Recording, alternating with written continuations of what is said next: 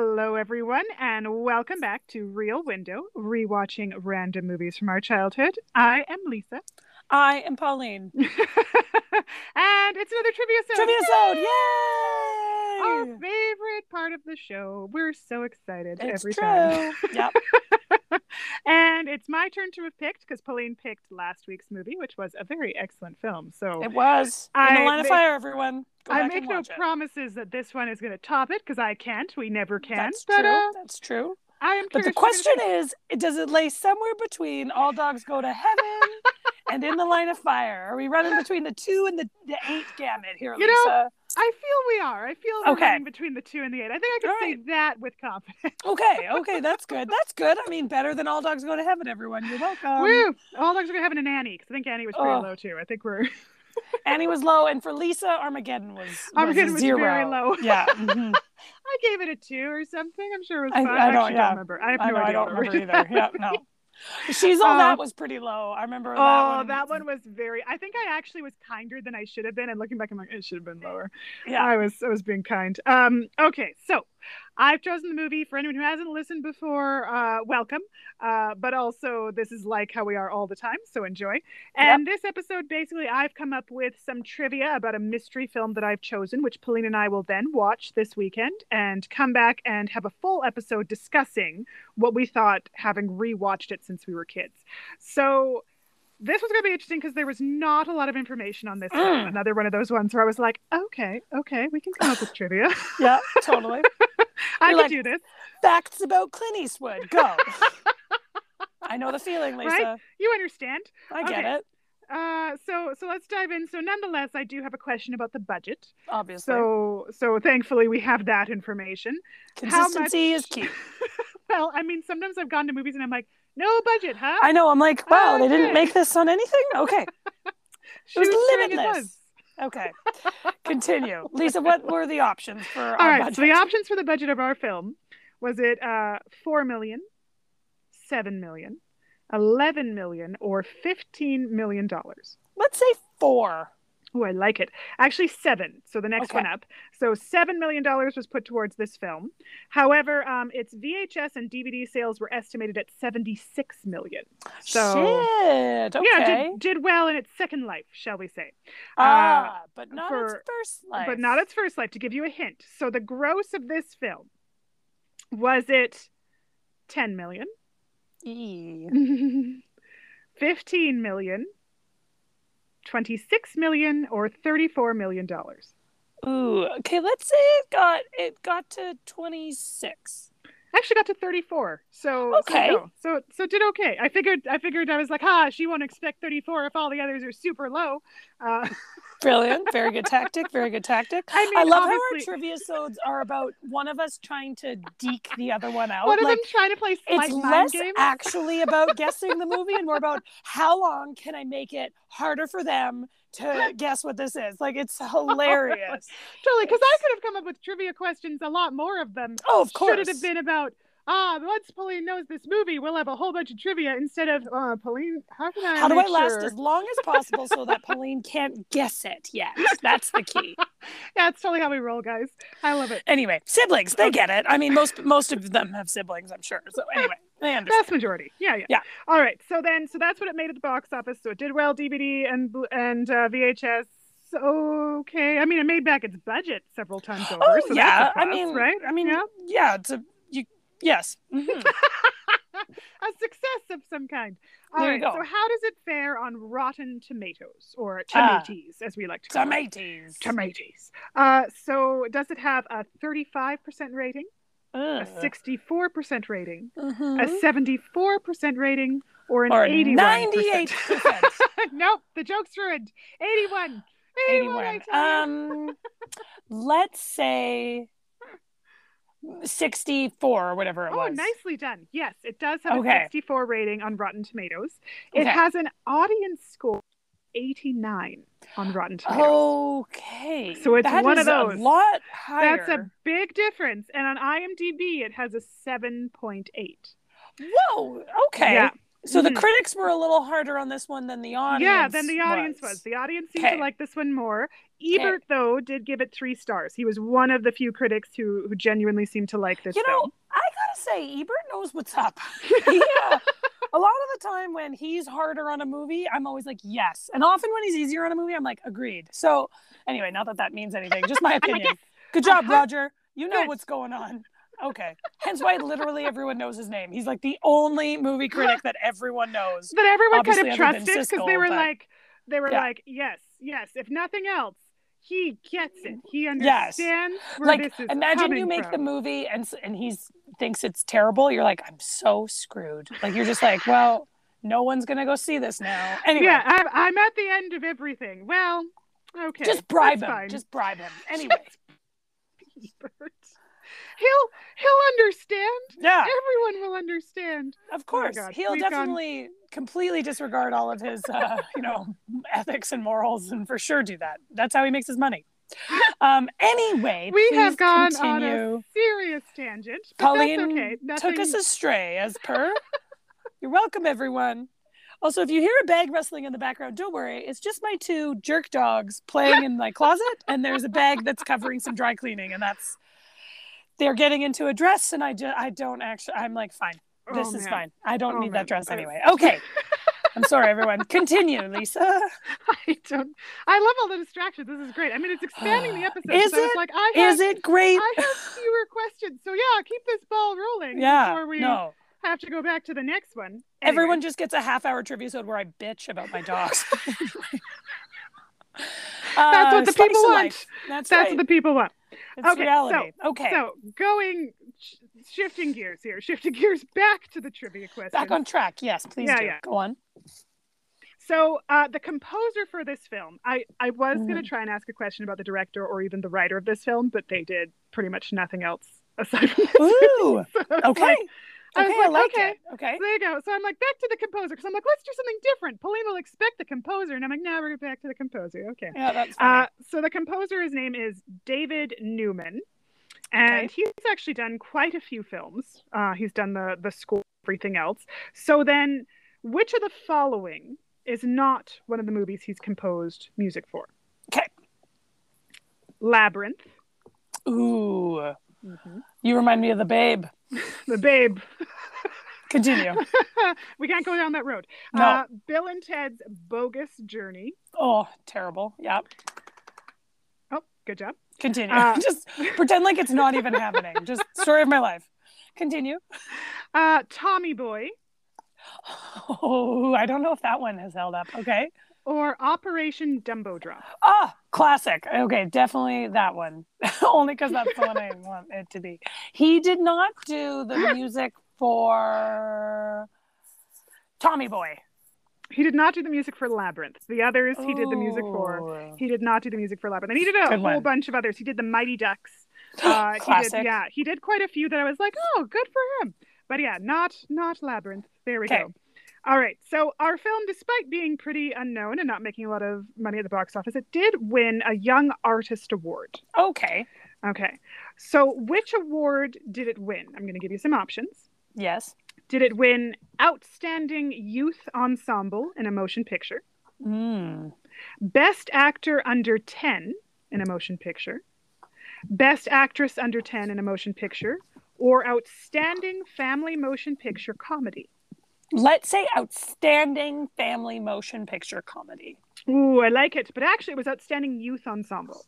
Ooh. So it was an outstanding film, clearly. But it didn't get the motion picture. It did get the youth ensemble. So there's a good cast of kids in this film. Kids in this one. We're watching Little Rascals. No. I'm like, Lisa, I don't know if you can guarantee that's better than a 2. I don't think you can guarantee it. I don't think I can. I wouldn't have made that guarantee. Oh my God, Little Rascals. Not Little Rascals. Never. That one's near the bottom of the list for rewatches, just saying. So there weren't a lot of other options in that category, but I was like, I'm going to have to go with a different question. So in order to give you a sense of the year, we're going to go with the one you guessed. So which film won the Outstanding Family Motion Picture Comedy of the same year this movie came out? Okay. Was it Life with Mikey? Ooh, Michael Look J. Who's Fox. Talking Now. Ooh, Kirstie Alley. Cool Just Runnings. throwing up people in these movies. Yep. John Candy. Love it. Continue. Robin Hood Men in Tights. Carrie Elways. Classic. Or Sleepless in Seattle. Oh, is that a family? I That's know. odd. I had the same question. I was like, Robin Hood and Sleepless in Seattle, I don't buy are family films. The other three, and even then, Look Who's Talking Now. Yeah, like that's also very high adult. Risque film. I don't know. I know the 90s were 90s were weird. They were weird. We say this every episode. Every single time we're like 90s. Were in weird. conclusion, the weird. 90s were weird. Okay. Let's try one of the ones let's go with Sleepless in Seattle. 100%. Yeah. Sleepless in Seattle won the Outstanding Family Motion Picture Comedy. And I was like, okay. That's odd. Okay. Sure. All right. Okay. Why not? So we're like, this is like what, 92? 93. So we're back. 93. Same year that we did our last episode. We're in the Line of Fire. Apparently it was a good year. Okay. So an actor, you're going to like this question, who has been on this podcast before in a couple other films is in this movie. Jeff Goldblum. Continue. How I wanted to be him. So which two films that we've already talked about is this actor or actress from? Okay. Flight of the Navigator and Buffy the Vampire Slayer. Paul Rubens. Okay. Three Fugitives and Sneakers. Hang on a sec. Mm-hmm. Oh, James Earl Jones. There you go. I knew it would take a second because he's not the first one you'd think of for either of those films. Who Framed Roger Rabbit and Back to the Future. Christopher Lloyd. Whoa, that took me way longer than it should have. I know. I was like, I didn't realize that was going to be a hard one. No. Or Silverado and Jurassic Park. Jeff Goldblum. When you said Jeff Goldblum, I was like, of course you know. Sorry. Of course that's going to be an option. Okay. Whether or not it's actually he's actually in the movie, it's something totally different. But Lisa has to toss out him or Leonard Nimoy at some point. That's true. It wouldn't be a trivia show with Lisa if we didn't joke about Jeff Goldblum. If he was the mayor of a town, Lisa would go to that town. Yes, Lisa I would. Be like, I gotta go to Carmel. I know where I have to move now. I have to move. I'm uprooting. He walks around with a cowboy hat. Anyway, okay. So many tangents in this episode. I love it. Okay, let's say, I'm going to say not Paul Rubens, because I feel like there's just no way that guy's in another movie from our childhood. I'm going to say, let's go with James Earl Jones. Nicely done. It is James Earl Jones. He is in this one. He is in this one. Good job. All right. Good job. Okay.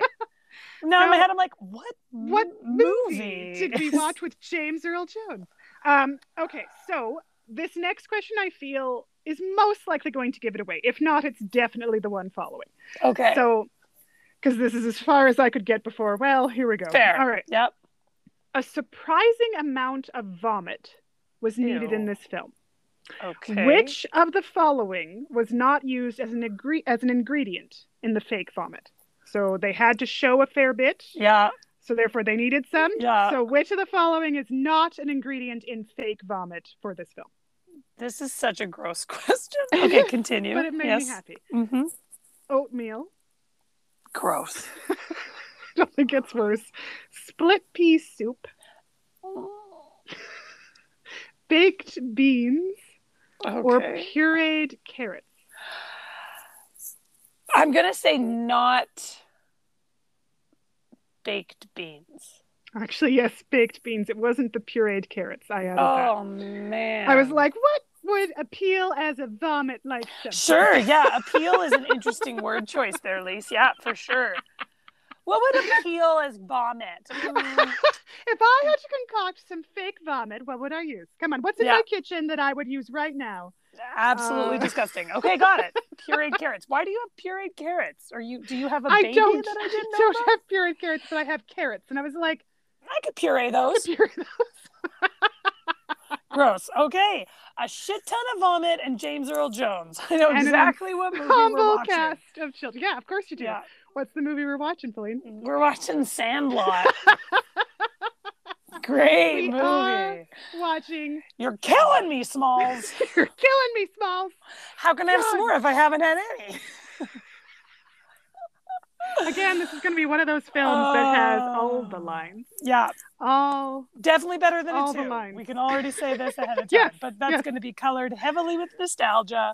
Okay. Oh, Sandlot. Lisa, yes. Great pick. I was like, Good let's choices. pick one that we loved and watched and remember really fondly. We're going to pick Sandlot. We didn't own it, which is funny. It's another one of those ones that we rented a lot. We didn't own it until Kevin was young, and then he got a DVD of it, and that was it. But before that, we would just rent it. This is the greatest day ever. This is the greatest day ever. We got one. All right, so my final question, you may know the answer without the options. Do you know, so there's a dog that features prominently in our film? Yeah. Do you remember what name he had, out of curiosity? This wasn't the question. I just suddenly thought of it. I was like, oh, do you remember his name? I can't think of it. What is it? It's Hercules. Hercules is his name. No. Do you remember what breed of dog? Oh, he's a Mastiff. Yes, he's a bull Mastiff. And he's a big boy. He's a big dog. Drooly. Big, so drooly dog. Gross, and he's delicious. one that the boys are terrified of. And have basically come up with this whole idea that he's this gargantuan terror of a dog. And they have to work their way around him. They feed people to him. That people get eaten. Yeah, that he's eating people in the backyard. The basic premise is that a ball signed by Babe Ruth gets hit over the side of this fence, and the boys panic. They're all baseball players. They're spending the summer together. There's this new boy who's joined them, and it's him telling this story, this memory he has of this summer adventure. And when this ball goes over the fence, this dog has this reputation of being a terror, and so is his owner. So they have to come up with a way of getting the ball back. And they come up with the most elaborate plans ever. And that's awesome. They all fail, and they're so good at and they're being so funny, boys. and it's so creative, so stupid, but and great. It's so stupid, and yet we loved it. We just were caught up in this story. So, for anyone who wants to watch it in advance, it is on Disney Plus because this film was made by 20th Century Fox, and Disney now owns them. So look at that. So that massive gargantuan company just know that it owns almost everything at this point and accept it. So it's on Disney Plus. If you have Disney Plus, if not, it is definitely one you can rent through iTunes, through Amazon. You can most likely get it at your library because it is a cult classic. It has done very well on DVD and Blu-ray and stuff, and it is a family film. So odds are pretty high that it would be at your local library. But I'm excited. Lisa, what's the quote? Which one of the 8,500? 8,500 quotes. I was gonna do "You're Killing Me, Smalls," but then I'm like, everyone knows that line. Everyone knows "You're Killing Me, Smalls." So the next one I thought of was some old lady signed it. Someone named Baby Ruth. Babe Ruth. Because the idea also is that this new kid knows nothing about baseball, which is why he would decide it was okay to take this baseball that was signed by Babe Ruth and use it to play in a game. And I love that line. Some old lady signed it. Someone named Baby Ruth. Oh man, classic. Great pick, Lisa. Thank you. I figured we'd keep this ball rolling of great ones, but I was like, I want to do something different, and I want to do definitely like a kids film that we love. After the psychopathic In the Line of Fire. Yeah, after the totally age inappropriate Line of Fire movie that we watched. Assassin, gun murdering, neck snaps. All that joy. Good call. Good choices. Yeah, good pick. Let's do a childhood one. Yes, I like your style. This one's for the family. Everyone, go ahead and watch this with the kiddos. We can't promise. You can sit tight, and you could always sit tight just because, in the past there has been mistakes have been made, but I'm pretty confident that this one is one you can watch with your kids, and there's nothing in there that you're going to be like horrified by. But no. Anyway, it's going to be fun to talk about. I look forward to watching it. I'm sure. And I really hope there's nothing terrible in this film because, man, we loved it as kids. Me too. Yeah. No, I hope that there's nothing terrible about this one. Fingers crossed, everyone. But we never know till we watch it. So it's true. There we go. All right. Well, thank you guys for listening. Please like and subscribe for our channel. It's on whatever platform you're on. We're at Real Window on Twitter, on Instagram. You can send us a little message. Let us know how much you like The Sandlot, if this is one of your favorites, any favorite quotes, favorite memories of this one, or if it's one you've never heard of. I'd be so curious if that's the reason. Or you can always send us a much longer response. You can send us an email for real.window@gmail.com. Otherwise, have an awesome weekend, everyone, and we'll catch you on Tuesday when Pauline and I discuss The Sandlot.